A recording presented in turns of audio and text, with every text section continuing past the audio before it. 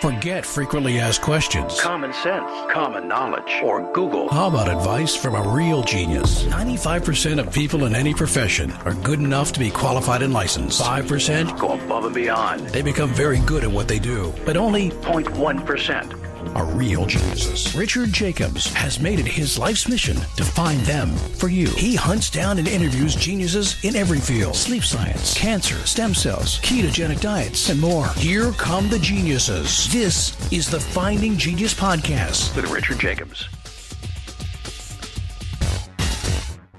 Hello, this is Richard Jacobs with the Finding Genius Podcast.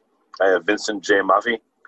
He's in the Department of Microbiology, Immunology, and Parasitology at Louisiana State University in the Health Sciences Center. We're going to talk about alcohol and dysbiosis, intestinal problems because of it. I guess probably from alcoholics or maybe in other circumstances. But Vincent, thanks for coming. Thanks, Richard. It's great to be here. Yeah, tell me, if you would, about your research. What's it focused on? Yeah, so I'm a former graduate student of the, as you said, the Microbiology, Immunology, and Parasitology department. I spent a lot of my time in the Comprehensive Alcohol HIV Research Center at LSU Health in New Orleans.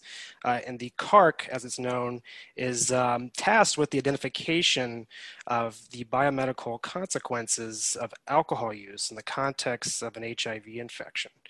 And so my particular project focused on investigating whether or not alcohol use is associated with accelerated aging in persons living with HIV. And so it's really specific.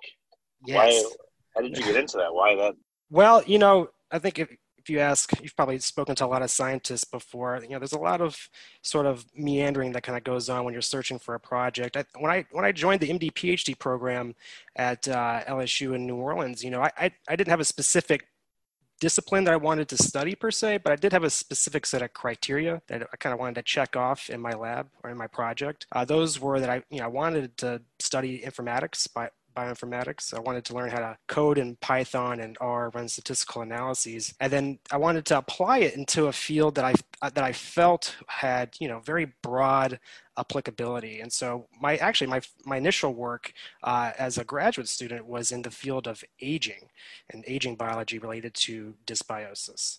And we did some good work with that, where we were able to show that dysbiosis accompanies biological aging. And from there, I was interested in identifying maybe additional projects, even subpopulations of persons who are subjected to accelerated aging, and then to look at environmental exposures as they interact with the microbiome and potentially lead to changes in aging or changes in the rate at which someone ages. Well, as a summary, what did you notice? How did microbiomes tend to change as people got older? Yeah, so one of the primary measures of microbiome research that's done, especially from the standpoint of deep sequencing microorganisms in the gut, is the measures of diversity. And what we found was that as individuals age biologically, I say biologically as it stands in contrast chronologically. Chronological aging is simply getting older as time passes, but biological aging is getting older in such a way that your risk for future health problems increases. We have indices to measure one's biological age, so to speak. And what we found was that as people biologically aged, they tended to have less diverse microbiota in their gastrointestinal tract. Oh, less diverse means in just terms of number of strains and species, or number of unique organisms as identified by the 16S ribosomal RNA sequence. Oh, what about, did you do any metabolomics or anything to see what the metabolic profile was? Yeah, for this study, we didn't do true metabolomics. We did utilize a tool called PyCross, which is a tool to estimate or infer the genetic and genomic composition of samples as a function of biological aging. But we didn't actually measure directly, just because the scale of the study was relatively small, and at the time, the funding kind of wasn't really focused towards that. That sort of work is beautiful and something that I see myself getting into, down the road. It's a perfect project for a bioinformatician because, metabolomics, just like the microbiome data, you study thousands and thousands of features, and the goal is to, identify these collections of features that are important and potentially have meaningful use in the clinic. So, all right. So, how did this turn to alcohol for and how it affects people's gut that have Yeah. HIV? So that after completing that sort of early project in my work, we asked ourselves, what's next? What else is available? And it turned out that the Comprehensive Alcohol Research Center, had this ongoing study known as the New Orleans Alcohol and HIV Study. This study is a cohort, it's a prospective longitudinal study of about 365 human subjects. They all have HIV, and fecal samples are being collected from these subjects. And the goal was to identify whether or not, there are predictors of perhaps dysbiosis in these participants, and whether or not those measures of dysbiosis predict or related to, at least statistically related to, changes in outcomes, HIV-related outcomes, and in particular, how T cells age is one particular outcome. Why is this even important? People with, interestingly, HIV, these numbers were just updated in June, but there's a study out by Dr. Julia Marcus from Harvard and her team that shows that people with HIV, on average, they live a lifespan that's about 9 years shorter than the general population. This is actually much improved from about 20 years ago, where that lifespan gap was more on the order of 20 years or so. So as time has gone by, our ability to fight this virus essentially and preserve the lifespan has improved, but there's still a major gap, in terms of lifespan with people with HIV and compared to those without. In addition, what's interesting is that people with HIV tend to acquire health conditions, aging-related health conditions at an earlier rate. They tend to acquire it earlier in life compared to those in the general population. And we're talking about a gap in time to first comorbidity on the order of about 15 years. And so people with HIV, they, even despite control of their virus, there's still stuff that's going on in their bodies that's leading to, shortened lifespan, and in addition, more years that are unhealthy. So are these people that are just drink the occasional drink, or are these alcoholics, or what's the profile of the cohort? That's a great question. Yeah, so the question is, how much alcohol is harmful in people with HIV? Is it heavy drinkers that are the ones that are really driving these, potential phenomenon? And the truth is that there's some good work done by the Veterans Aging Cohort Study authors that show that, there's actually really no safe drinking level for people with HIV. In fact, those that do drink tend to have a higher risk of mortality per level of alcohol consumption compared to the general population. There's something about having HIV that alcohol use really just doesn't mix with it. And so this has stimulated a lot of research into identifying the different reasons as to why alcohol can lead to earlier mortality in people with HIV compared to those without. You have a cohort of just regular folks that drink as well? So for that arm of the study is actually ongoing. We initially had funds to essentially do an HIV only cohort, and now we've actually started this process of bringing in controls to look at the HIV negative cohort. Those that are also living within the New Orleans area but that don't have HIV. And so this study of ours really just looked at a wide spectrum of alcohol use. I guess our controls in this study would be those that have little to no alcohol use compared to those with some, compared to those with a lot. Before we continue, I've been personally funding the Finding Genius podcast for 4.5 years now, which has led to 2,700 plus interviews of clinicians, researchers, scientists, CEOs, and other amazing people who are working to advance science and improve our lives and our world. Even though this podcast gets 100,000 plus downloads a month, we need your help to reach hundreds of thousands more worldwide. Please visit findinggeniuspodcast.com and click on Support Us. We have 3 levels of membership from $10 to $49 a month, including perks such as the ability to see ahead in our interview calendar and ask questions of upcoming guests, transcripts of podcasts you're interested in, the ability to request specific topics or guests, and more. Visit findinggeniuspodcast.com and click Support Us today. Now back to the show. So what are you noticing? So we're finding, very interestingly, in fact, what started or inspired this line of inquiry was a pilot study done by our group where This was done in a rhesus macaque model of simian immunodeficiency virus. This is the cousin of HIV. In these SIV-infected rhesus macaques, chronic binge alcohol administration was associated with an increase in the number of CD8 T cells that are expressing a senescent phenotype. So senescence in T cells is deleterious. Senescence is a state of essentially impaired replicative ability. And if you recall, it's replication, making copies of a cell's self, is an essential step in a immune reaction. When an immune cell interacts with a pathogen or some sort of antigen, and it registers it as foreign and needs to be removed, it makes several copies of itself. That's an essential step in an immune response. And these cells, they lose that ability. And this is thought to be a consequence of repeated and prolonged episodes of immune activity, right? So we're talking about people living with HIV. They have an infection that is unfortunately, not cured. It's something that they live with for their lifespan. It's something that's managed with drugs, but that virus lingers, and with it lingers chronic inflammation.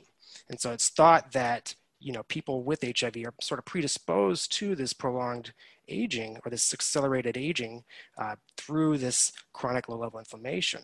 In addition to that, alcohol use, we believe that alcohol use is exacerbating that phenomenon.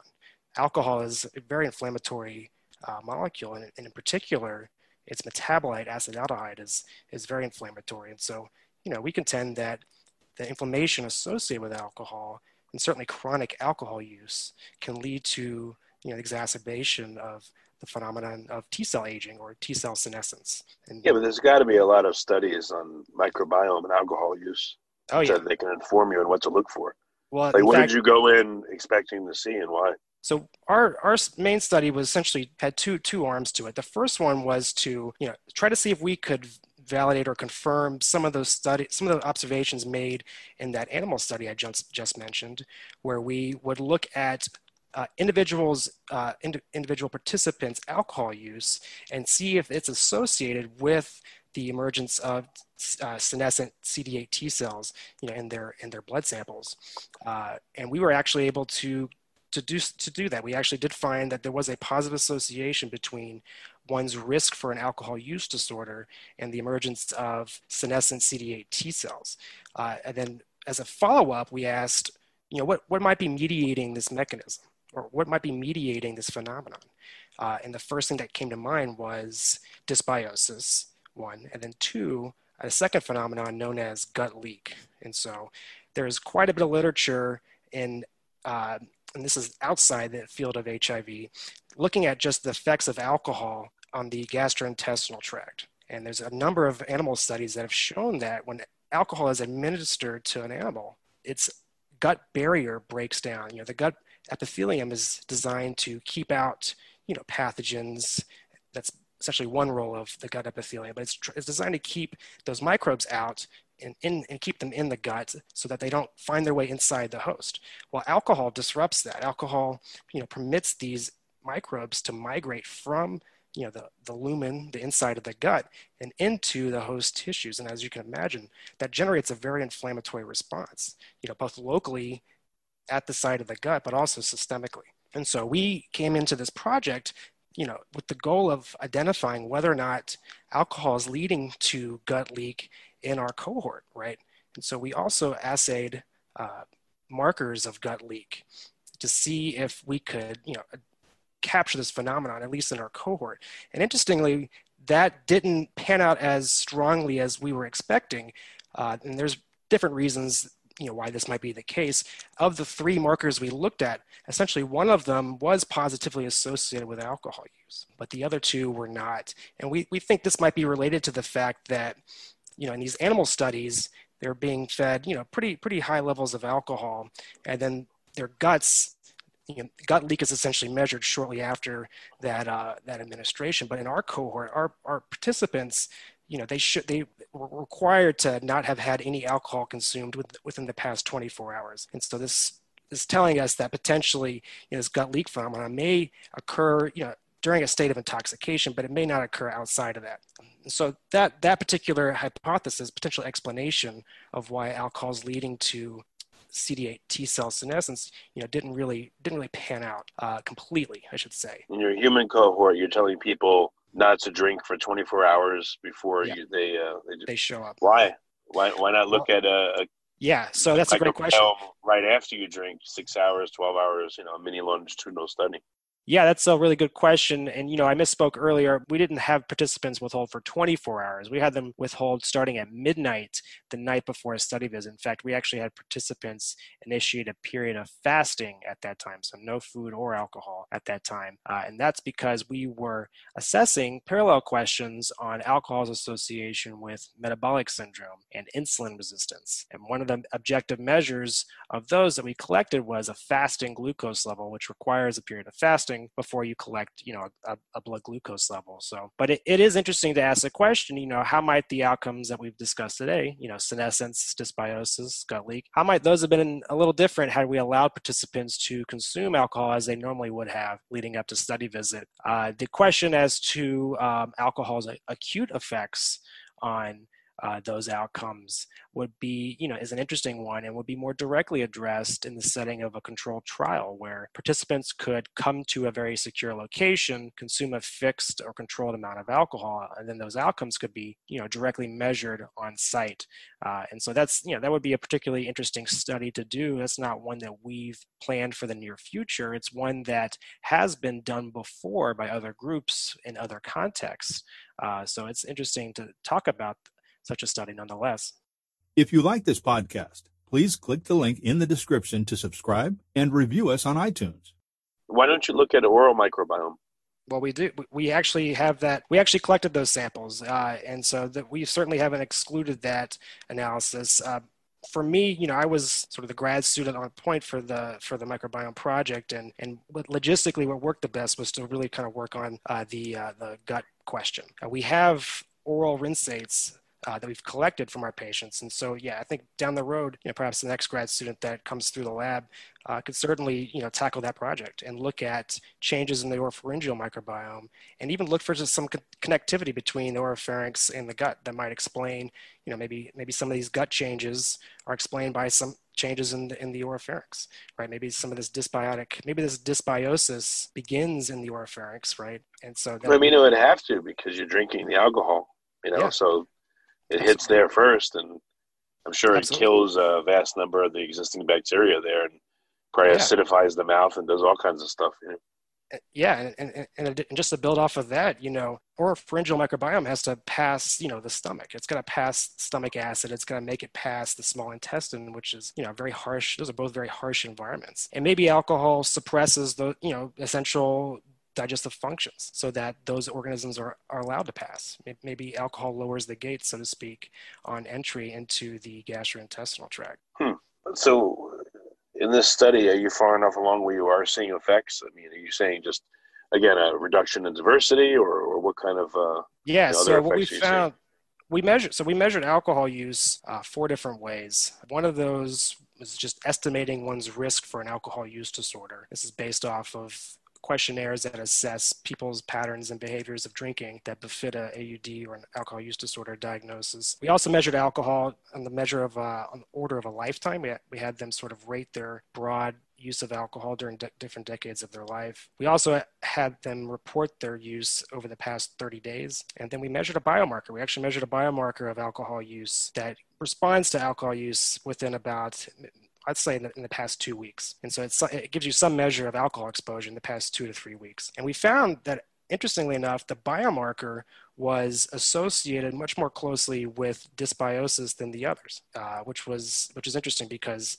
our measure of risk for an alcohol use disorder was strongly associated with senescence. Interestingly, this biomarker was associated with dysbiosis and senescence. So we were expecting to see some symmetry between these measures of alcohol use, senescence, and dysbiosis, but we didn't see that. And so that sort of speaks to this potential ephemerality of this phenomenon, where maybe alcohol use in the short term can lead to changes in the microbiome, which then correlate with changes in senescence. But perhaps these changes in the microbiome may not persist in such a way that you would be able to pick up those changes by just identifying those that have an AUD. All right. So you're gauging senescence by what? The action of T cells that they're apoptosing more, or how do you gauge senescence there? Yeah, so that's a good question. So for this study, this sort of early study, we looked at cell surface markers that were indicative of senescence. And so in particular, the CD28 molecule that is normally expressed on T cells, on senescent T cells, that molecule is missing or downregulated. And so that in conjunction with other markers, we use to identify a senescent CD8 T cell. And down the road, in fact, our lab is working on actual assays to measure true senescence, to actually take a sample of cells from a patient, stimulate them and check their response. Are they able to replicate? Are they able to mount an effective immune attack or immune response to, let's say, some sort of lab-derived foreign cell? Right, you can put in these exogenous cells that are not from the patient and measure how well they're killed off by the patient's immune cells. And so those are more direct measures of senescence, right? Because you're looking at function, you're looking at replication. And so we are building those techniques. Those are not trivial assays. They're very expensive and they take a lot of troubleshooting.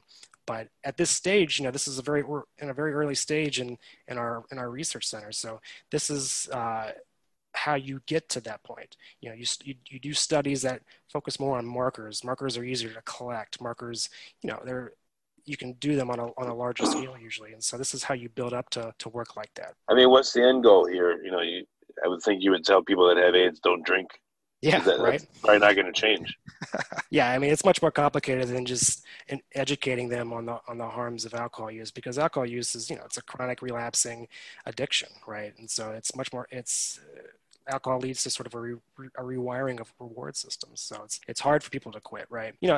Just recognizing that not everyone is going to quit. The end game here is to identify probiotics, prebiotics, some sort of microbiota intervention that could rectify at least this component or this source of inflammation in people with HIV, such that they could, hopefully experience a longer lifespan, a longer period of healthy years as opposed to unhealthy years. Again, those numbers I quoted earlier.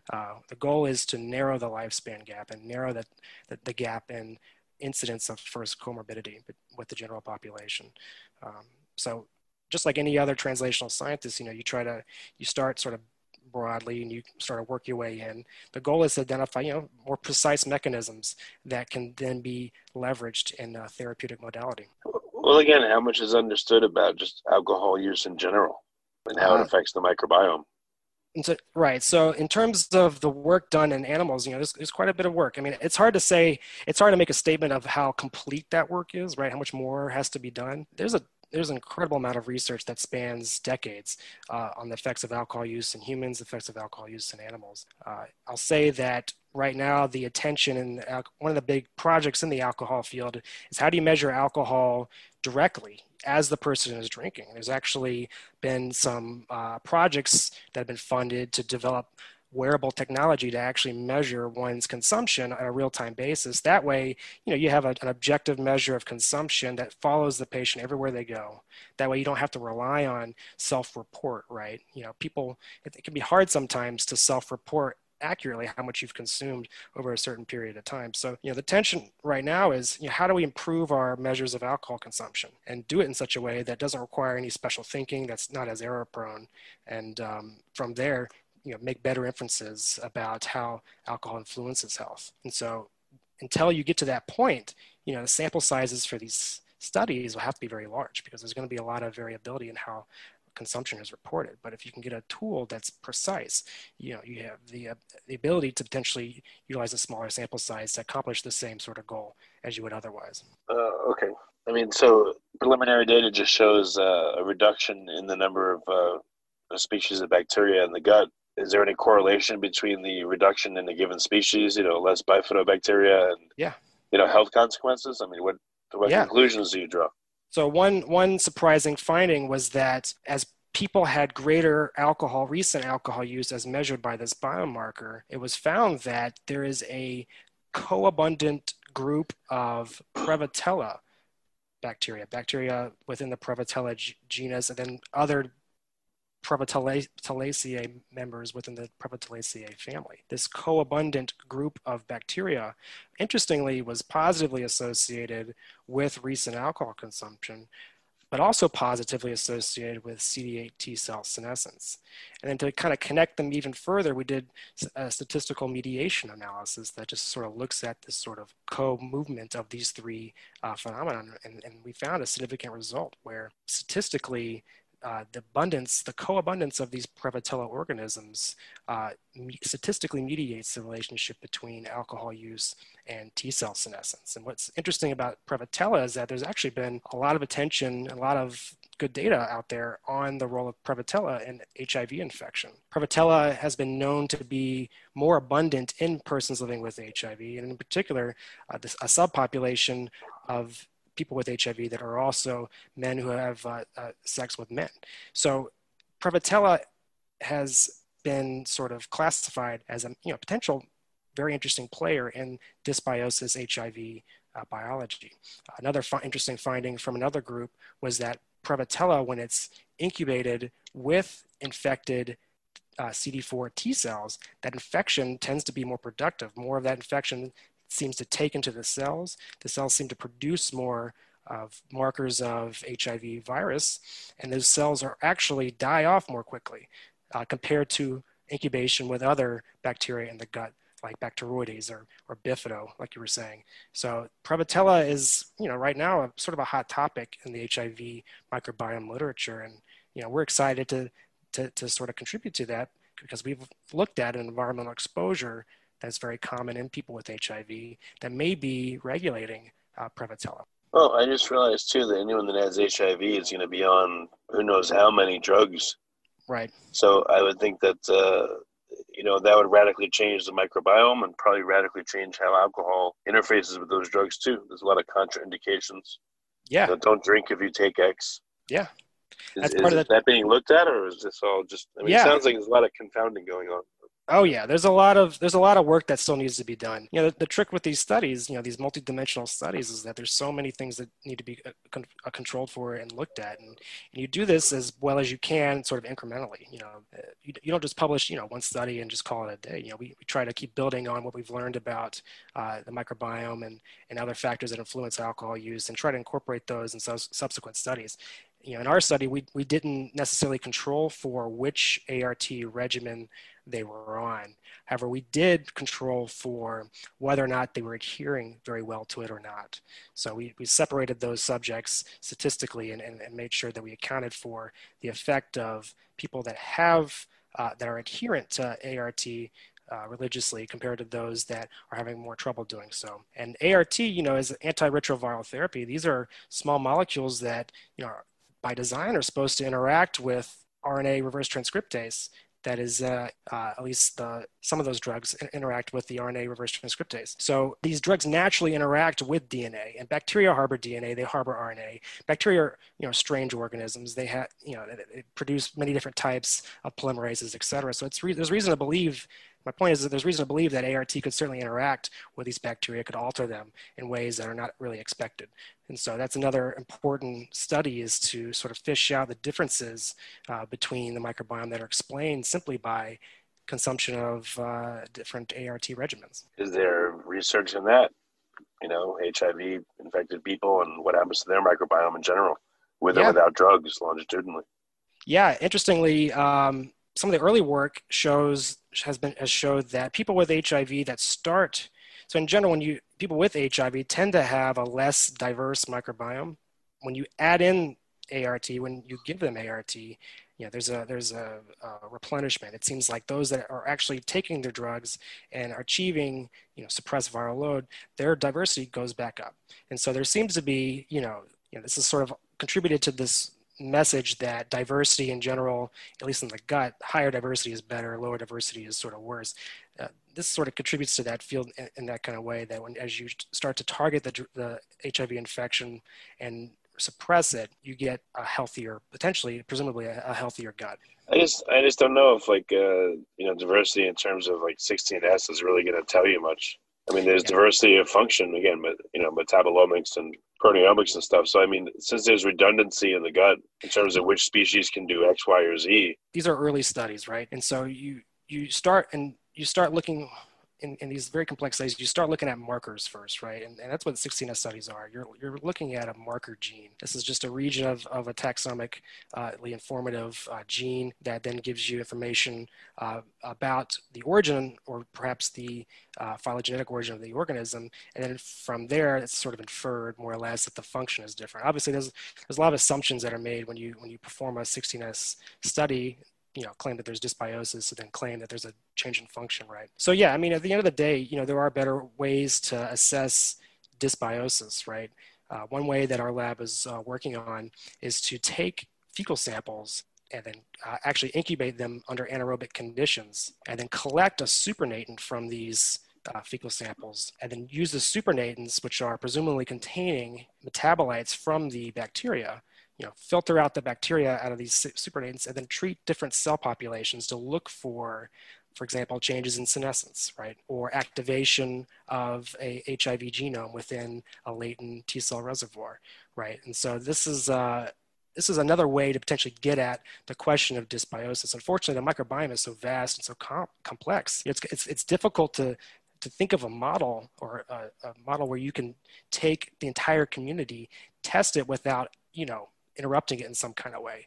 It's sort of the holy grail of microbiome research is to develop some kind of model that you can work with this gut microbiome exactly how it is in a human without actually using a human or an animal. So that's a major sort of line of work. And at this point, we're just sort of tangentially getting at testing the true function of the microbiome at this stage in the research. But in the future, I certainly look forward to better methods that could be developed to answer these questions, because you're absolutely right. Well, if you're going to make a supernatant of fecal matter, I mean, you may just be filtering out bacteria, but what about the phagome? It may not just be metabolites. I mean, there could be all kinds of other stuff in there.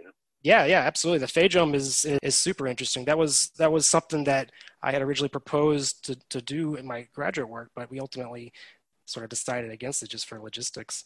But the phagome is fascinating. I mean, when you filter out bacteria, you're not filtering out viral particles, right? Those viruses are way too small to be captured by these filters. Yeah, I mean, one way to, I guess depending on whether or not you see a virus as a living thing or not, as abiotic or biotic, you could even consider it as a metabolite in a way, in that, or really just more broadly as a byproduct of bacteria, right? Because these phages, they grow inside bacteria, they're released into the environment. And absolutely, phages could certainly play a massive role in how bacteria compete with each other, how they work with each other to dominate the gut space for resources and nutrients. It's entirely possible, we talked about the oropharynx and how alcohol can potentially lead to changes in the gut as a function of as a function of what bacteria are in the oropharynx. Alcohol is a stressor, right? Alcohol stresses bacteria. For some bacteria, alcohol can be used as a nutrient. For others, it's a stressor. And so one thing that phages and other viruses that have integrated into host cells, what they often do in response to a stressor is to replicate. They want to make more copies of themselves before it's too late, right? So it's totally reasonable to believe that alcohol could be inducing maybe a stress response and inducing phage release, which then leads to massive shifts in the microbiome. Absolutely. Yeah, well, there's a lot to figure out. So what's the path forward for the research in the near term, the next year or so? Yeah, like I said, the main goal is to create more functional assays to really get at the things that we intend to study. Functional assays for senescence, functional assays for dysbiosis. We're trying to continue this work in our cohort. Our study is actually a longitudinal study. So we're doing the same sample collection at a later date, and we're going to look at longitudinal changes in alcohol use and dysbiosis and senescence to see, is there a temporal relationship between changes in alcohol, changes in the makeup of the gut that might correspond or explain some of the differences in T cell senescence. And so the longitudinal arm of this study is ongoing, and that's something to look forward to. Well, very good. Vincent, what's the best way for people to find out more about your work? Yeah, so I provided some links to the Comprehensive Alcohol Research Center. You simply just type in, the Comprehensive Alcohol Research Center LSU Health Sciences and Google, and it'll probably be your first hit. That's the best place to start. And on that page, you'll see the different lines of inquiry that have been established by our research center. And so from there, yeah, you can get in touch with us and maybe express some interest, maybe express some criticism, what have you. Yeah, I guess, people need a stiff drink when they read through the research, right? That would be absolutely. No, well, that's great, Vince. Well, thanks for coming on the podcast. I appreciate it. Thanks, Richard, for the invitation. If you like this podcast, please click the link in the description to subscribe and review us on iTunes. You've been listening to the Finding Genius podcast with Richard Jacobs.